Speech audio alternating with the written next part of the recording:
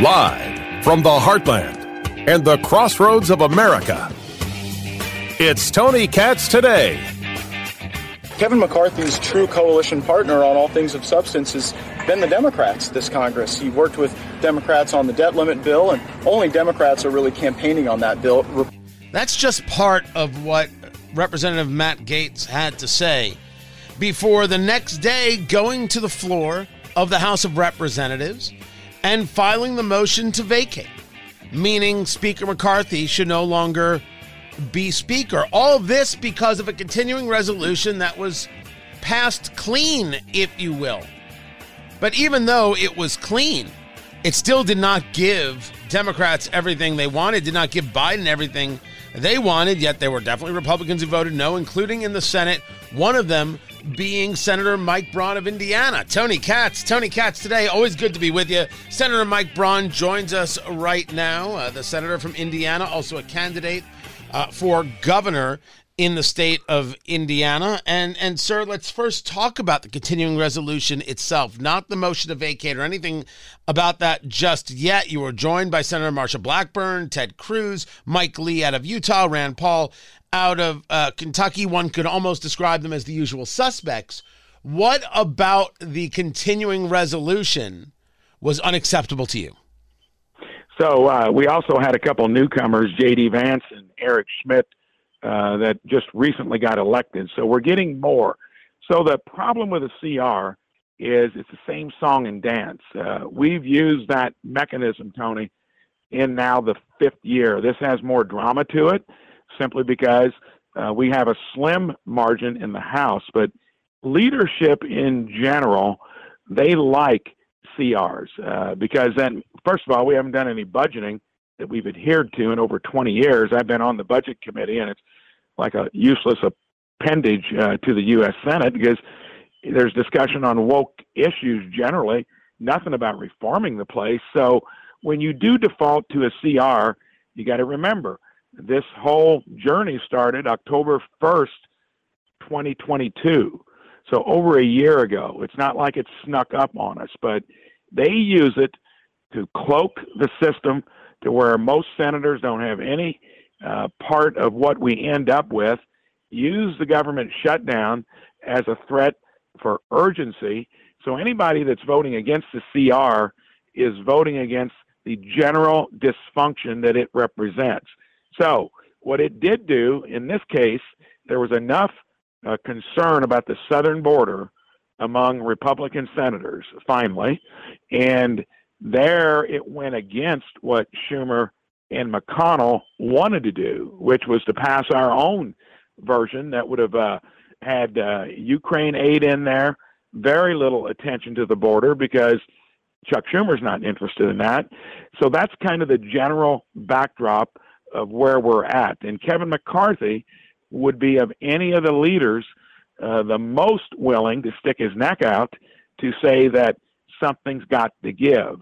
But there are enough conservatives there on the fiscal side, roughly 90 of them, that said otherwise. And you can see in the U.S. Senate, there were only 9 of us, even though another 10 generally would not like the dysfunction we've got.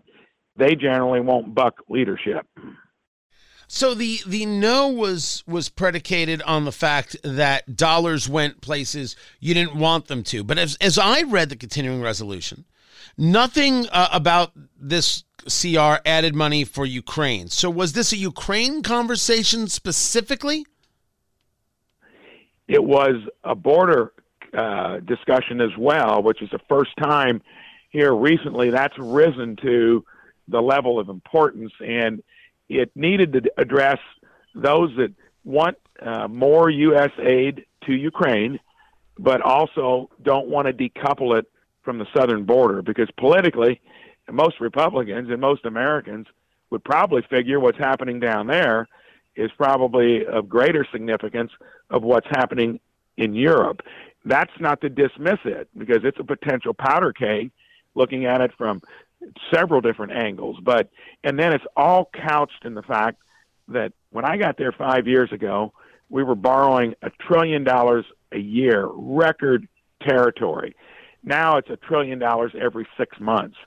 So probably most of the senators voting against the House bill, that was a statement on sooner or later that will be the biggest issue when you throw Medicare trust fund going broke in about 4 years, Social Security trust fund in about 9, and we've known both of those items for decades.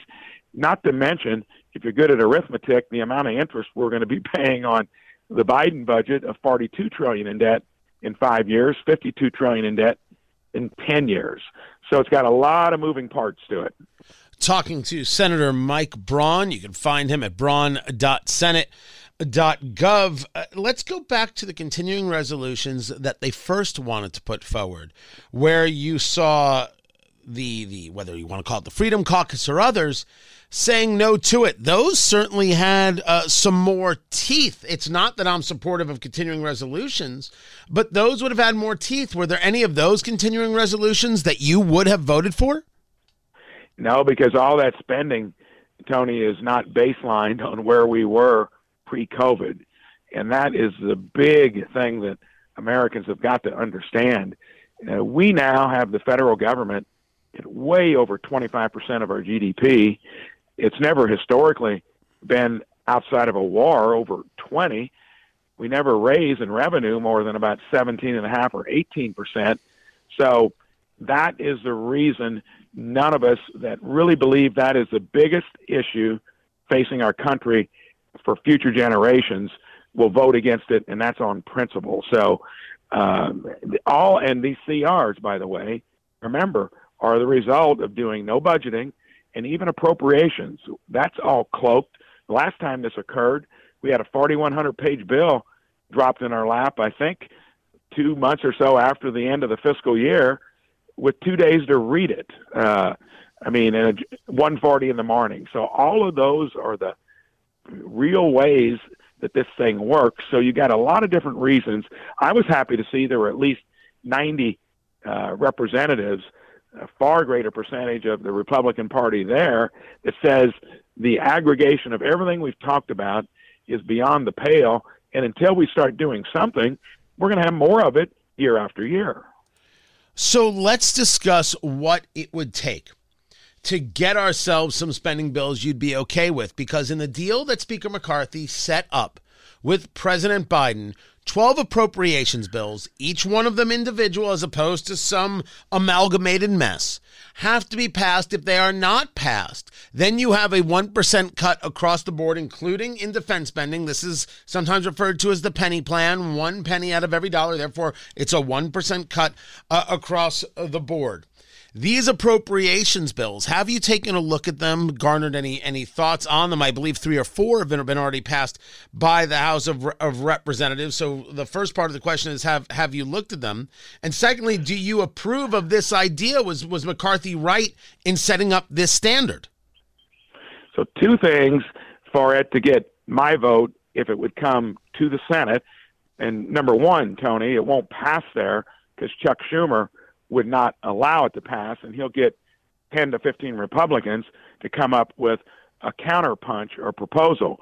But if it took it back to pre-COVID spending, whether you did that through the penny plan, I took a balanced budget bill that gave 10 years to get it as a privileged motion about a year and a half ago, and 17 Republicans voted against it. So a lot of it, yes, if it had true reforms like a no government shutdown bill, which leadership won't bring to either chamber, or a no budget, no pay check bill to put some real teeth into it, in other words, reforms, I'd vote for something like that. But if it's voting for something that looks like it's a cut, but it's based upon spending post-COVID or somewhere in between, I'm not going to go for that. No one should.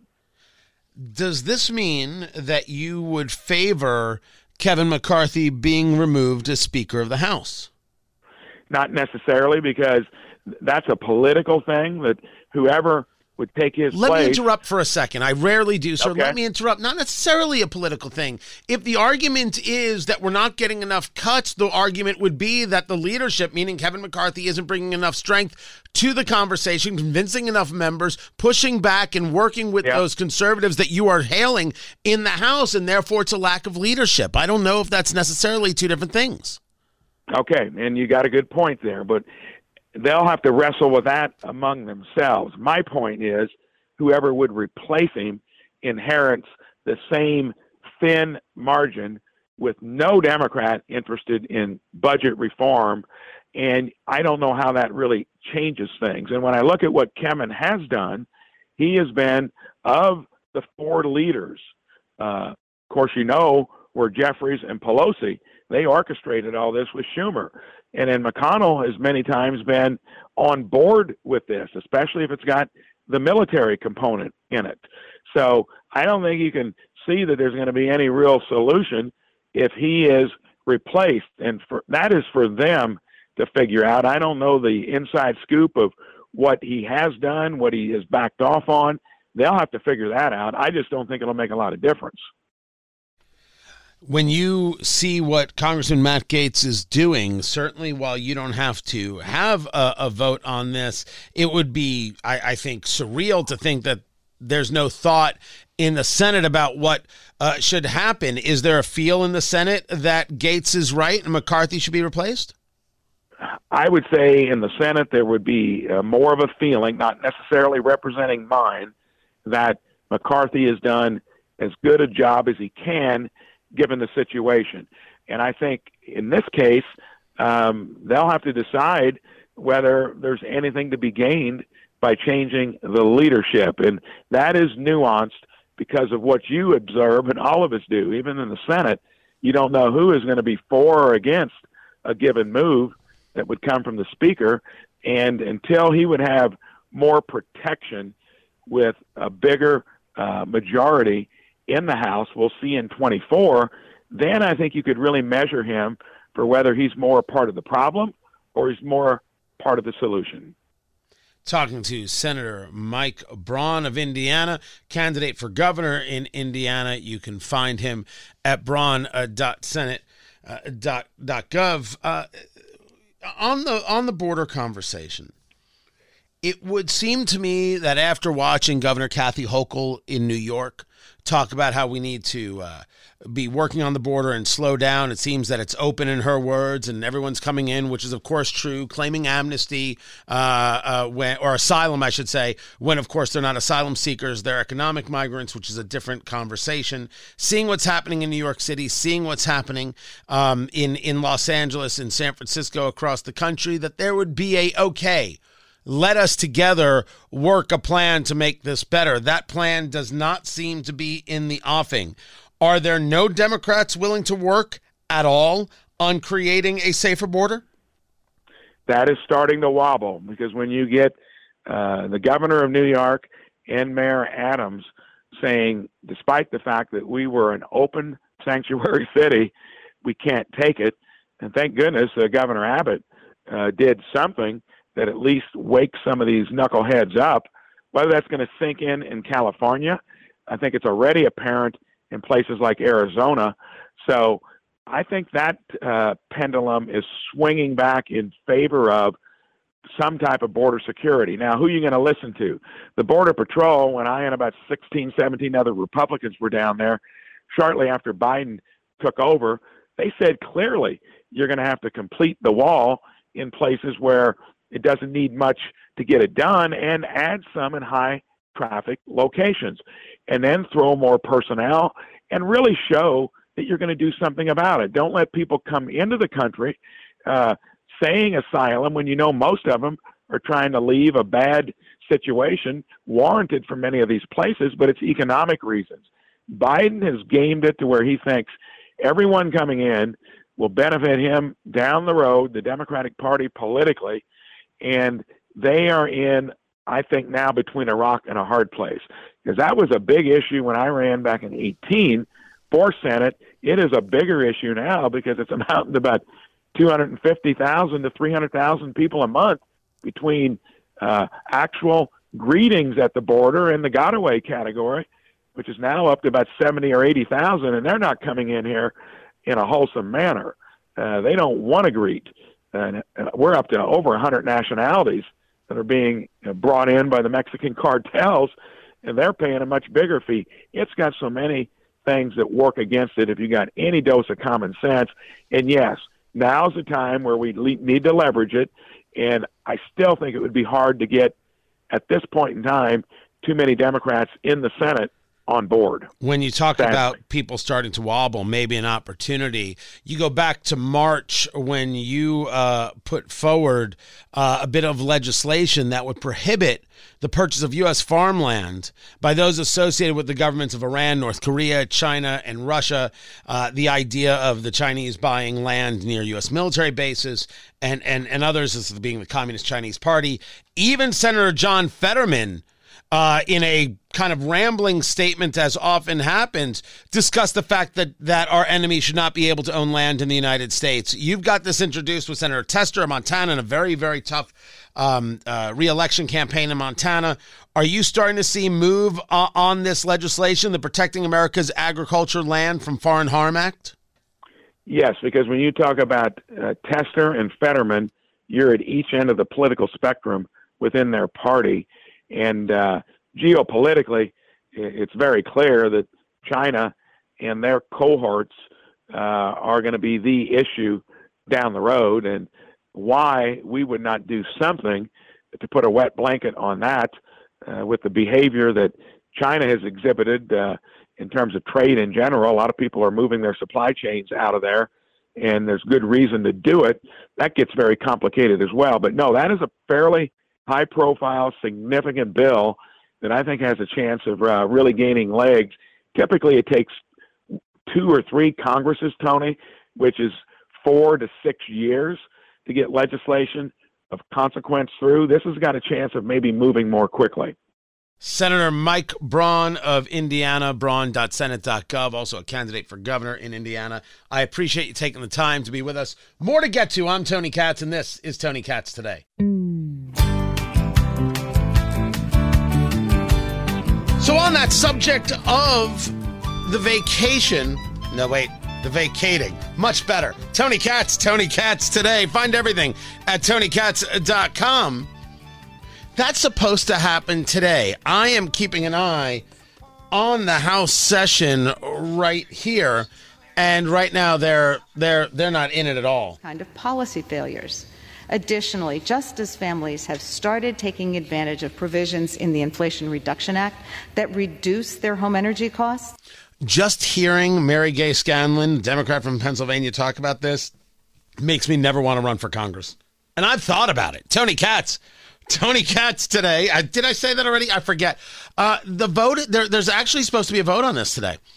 And what is interesting is that Pramila Jayapal, I don't know if she's spilling the tea, the leader of the Progressive Caucus for the Democrats, she got asked. So will Democrats vote no, will unanimously vote no on that? We are following our leader, and we are not saving Kevin McCarthy. Oh, okay. Now, who actually had a bet that they would? Who had a bet that somehow the Democrats are going to be like, no, let's keep him as speaker. It's fine. It's good. And we'll vote in favor of him. That's it. This isn't the Senate where you have an Angus King and you have a Kyrsten Sinema and a Bernie Sanders who are independents, even though they caucus with the Democrats. And it's not that, Bernie isn't a commie and Angus wishes he was as popular as Bernie. It's that sometimes they do things that are Maverick-esque, I guess is the way you would call it. I don't know who fits that bill in the Senate. I'm sorry, in the House. I do not know who fits that bill and is willing to go against Leader Jeffries. Democrats don't do that because they know the punishment is severe, as opposed to Republicans where the punishment is not. Is Gates right? Is Gates wrong? It's a worthy conversation. There's an argument on every side. We'll break more of it down. Find everything at TonyKatz.com. This is Tony Katz Today.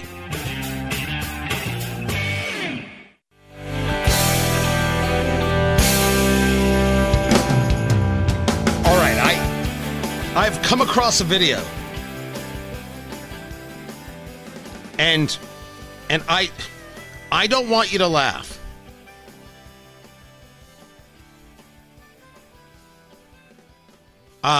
This is a Walmart. I don't know where. There is a woman on the ground. She is a black woman. She is very overweight. Tony Katz today.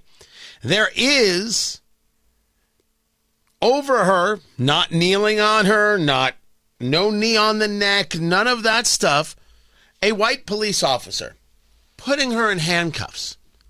I have zero context to what has happened to the moment the camera has been started. Jason produces the show here. Finger on the dump button. I did give it a listen. I think I'm all right till the very, very end. But just in case I missed something, finger on the dump button. This is the scene in the Walmart.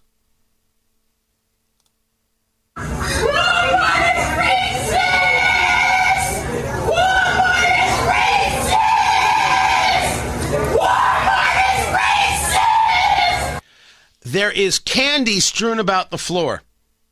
This woman is missing her left shoe. And there is a crowd of about 30 people just watching.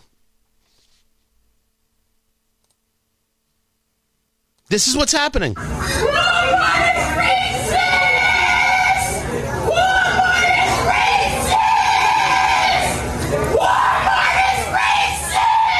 The crowd is black. The crowd is white. The crowd has its phones out, and they're all recording.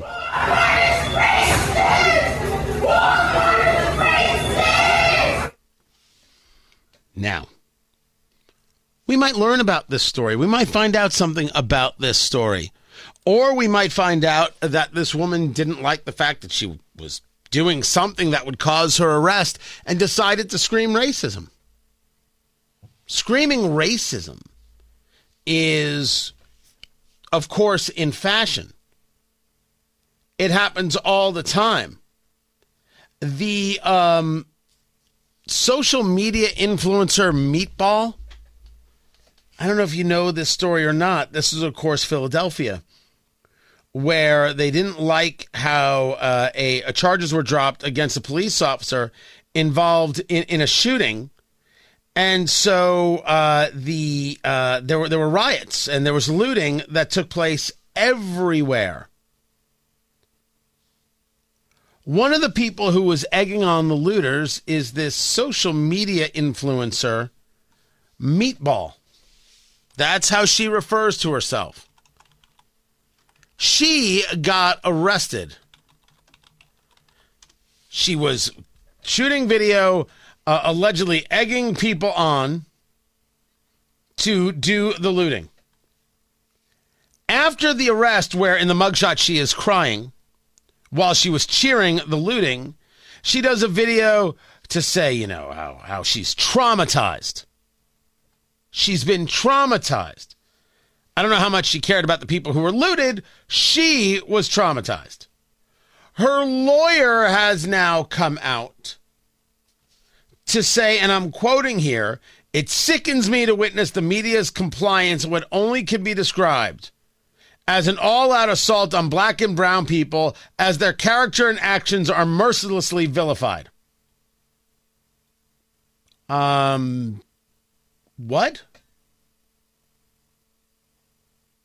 We cannot afford to disregard this insidious injustice.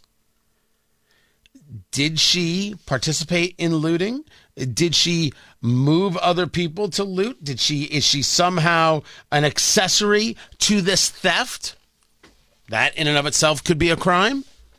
What does race have to do with any of it? And the answer is it has nothing to do with any of it, but just go say it. The problem with these two situations is that just like so many situations before it, we become numb to the real issues. We become numb to actual bigotry. We shouldn't be. we shouldn't be numb to actual bigotry. We should be aware of its existence. We should be aware of when it happens, and we should say something about it. But you'll notice nobody calls it bigotry when a tremendous number of NFL fans say, could you please stop talking about Taylor Swift for 5 freaking seconds, man? Want to watch football? I want to watch Zach Wilson not get it done, if you don't mind. Oh, and the amount of abuse Zach Wilson is taking?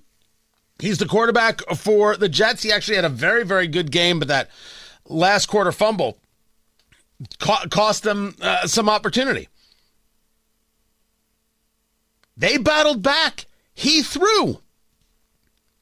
But the sport, he hasn't been playing well. He wasn't supposed to be playing. Of course, it's supposed to be Aaron Rodgers for the Jets. Aaron Rodgers has the Achilles injury. He's out for the season.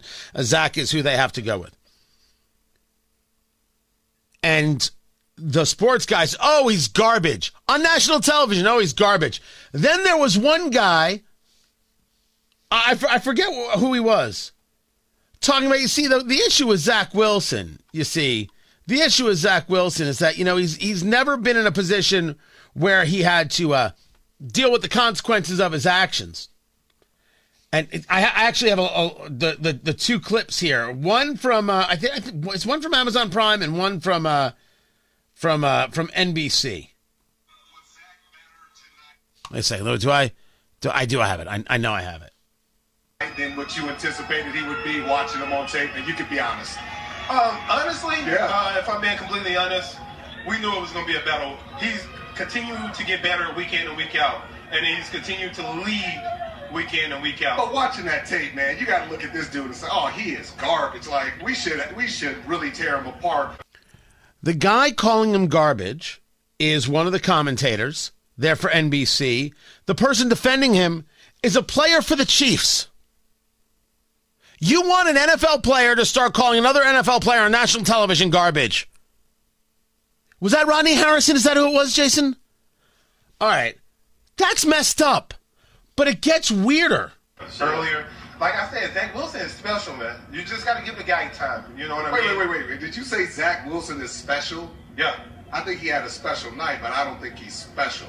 I've got to prove that you're special because you proved it over a course of time. Now that's a fine commentary.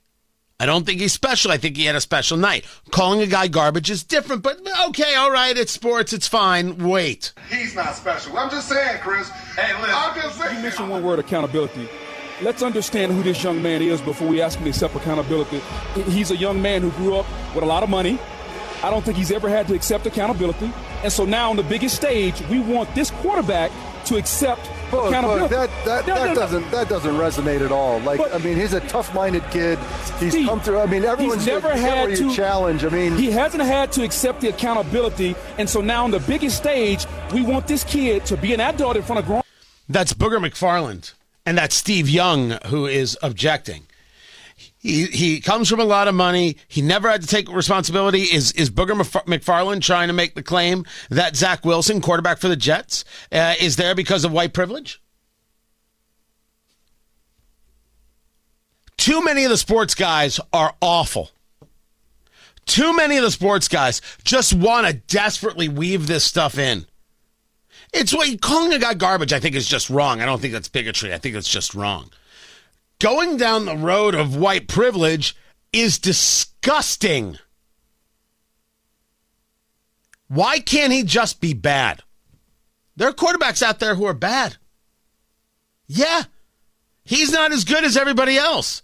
I don't know if you got to call a guy garbage, but in the world of professional sports, it's something that you're going to hear. White privilege, get out of here. Get out of here with that crazy. To bring race into this is to create a diminishment of the potential issues that exist. To be somebody screaming, Walmart is racist. Does this? Walmart is racist! It doesn't mean Walmart's racist. It means you're ridiculous. I don't even know if you did anything wrong. You're ridiculous. Not as ridiculous as I was discussing the NFL, wanting to talk about Taylor Swift every 4 seconds. The backlash has been harsh. Now, Taylor Swift is popular. Taylor Swift is probably the hottest name in entertainment right now. But if you're going to cut to her, 13 times during the Jets-Chiefs game because she may or may not be dating Taylor Swift, or she might not be dating Travis Kelce, no one cares about this. Nobody wants this. They just want football, man. Why do you keep trying to force feed us things that we don't want? Are there people who will follow who Taylor Swift is dating, who Taylor Swift is seen with? Oh, look, she's with Ryan Reynolds. Oh, look, she's with Blake Lively. Terrific. Hope she had a good time. But the fan wants football. The fans want to talk about the game. They're not interested. Now, some people will tell you, my God, Taylor Swift's bigger than the NFL. She should be the only thing they talk about. Well, then go about creating the Taylor Swift show and talk about all things Taylor Swift all the time.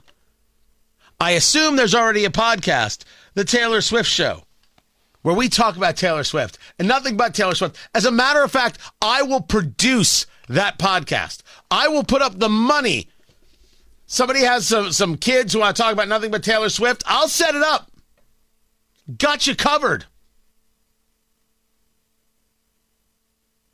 But I don't want it when I watch the game. You could argue that for America, Taylor Swift is actually more popular than the NFL. You can't argue it for the fan. The NFL fan doesn't care. Doesn't care. Stop trying to sell people the thing that isn't real. Don't scream racism when you're on the floor getting arrested at Walmart. Because you're just screaming it. It doesn't mean anything. You have been taught that somehow this is acceptable. Why? Because this is what progressives taught you. Progressives taught you that a progressive theory that based on color of skin, everything that happens to you is some kind of bigotry. You are always the victim at all times, and you should always be on the lookout for that moment of where you are victimized. That's what the whole concept of intersectionality is all about. At every moment, everything is conspiring against you in every way. Have a nice day. So if you end up stealing or looting or what have you, and you are a progressive, you can claim that it's because of bigotry if you're black, or it's the system if you're white. This is the problem with capitalism. Progressivism always tries to provide you this outlet to why your unacceptable, despicable, awful, horrible behavior can be condoned, can be excused, can be brushed aside as, you just pulled a fire alarm, no big deal. Oh, the fire alarm. The fire alarm. Jamal Bowman, did you catch Jamal Bowman? Never mind that he pulled the fire alarm on purpose. He pulled the fire alarm on purpose to try and stop a vote. And the ladies of The View, they got a whole theory. They got a whole theory of what really happened here. Sunny Hostin, she's Inspector Clouseau. She's got it all broken down for sure. And I don't want to call it a stunt yet. There's going to be an investigation. I know Jamal. And so, again, I'm a little biased. But the doors that are normally open so that he could get to the chambers to read were somehow miraculously closed. How did that happen? And so, yes, sometimes you're freaking out and you're in an elevator and you're pressing all the buttons. It goes to what you were saying. It goes to them not having the time. It is quite possible that he was trying to get there and the door, not panic, but, if you're not looking, because it's a door that's normally open, you just go and you press a button. You didn't look at a fire alarm, Whoopi? You sound ridiculous. And you think the door was locked on him on purpose? No, it turns out that door is always locked. And the sign was very, very clear. But Jamal Bowman, in trying to explain this away, sent out a missive through his office to all the Democrats of ways you can change the conversation. And what did he say? Tell Republicans to deal with the Nazis in their own party instead of worrying about Jamal Bowman. Called Republicans Nazis. Then he gave an apology that never should have happened. We should not have sent that. You pulled a fire alarm to stop a vote. You interfered with the actions of Congress, which I am told is unacceptable. And your response is, call Republicans Nazis. If anything explains progressivism and the ugly nature of it, it's that. He's taking responsibility for his own actions? No, he's telling people to call Republicans Nazis for noticing his illegal activity. Somebody, let's say, is shoplifting. They get arrested. They scream racism. There's nothing to do with racism at all. Nothing. A quarterback isn't good. It's white privilege. Progressivism is some of the worst mindset ever invented. And what it does to people, it ruins their humanity. It rips it right out of them. Why am I not a progressive? That is just one of the many, many reasons. I like my soul. I think I'll keep it. I'm Tony Katz. There is going to be a nationwide alert. Dun dun dun. I don't think it's going to sound like that at all. It might sound like this.